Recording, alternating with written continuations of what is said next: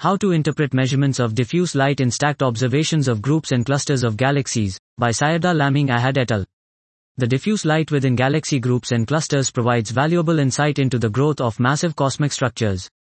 Groups are particularly interesting in this context, because they represent the link between galactic halos and massive clusters. However, low surface brightness makes their diffuse light extremely challenging to detect individually. Stacking many groups is a promising alternative, but its physical interpretation is complicated by possible systematic variations of diffuse light profiles with other group properties. Another issue is the often ambiguous choice of group center. We explore these challenges using mock observations for 497 galaxy groups and clusters with halo masses from 10 to the power of 12 m Sun to 1.5 times 10 to the 15 m Sun at redshift 0.1 from the Hydrangea cosmological hydrodynamic simulations. In 18% of groups with at least 5 galaxies above 10 to the power of 9 m Sun in stellar mass, the R-band brightest galaxy is not the one at the center of the gravitational potential. Line-of-sight projections account for half of these cases.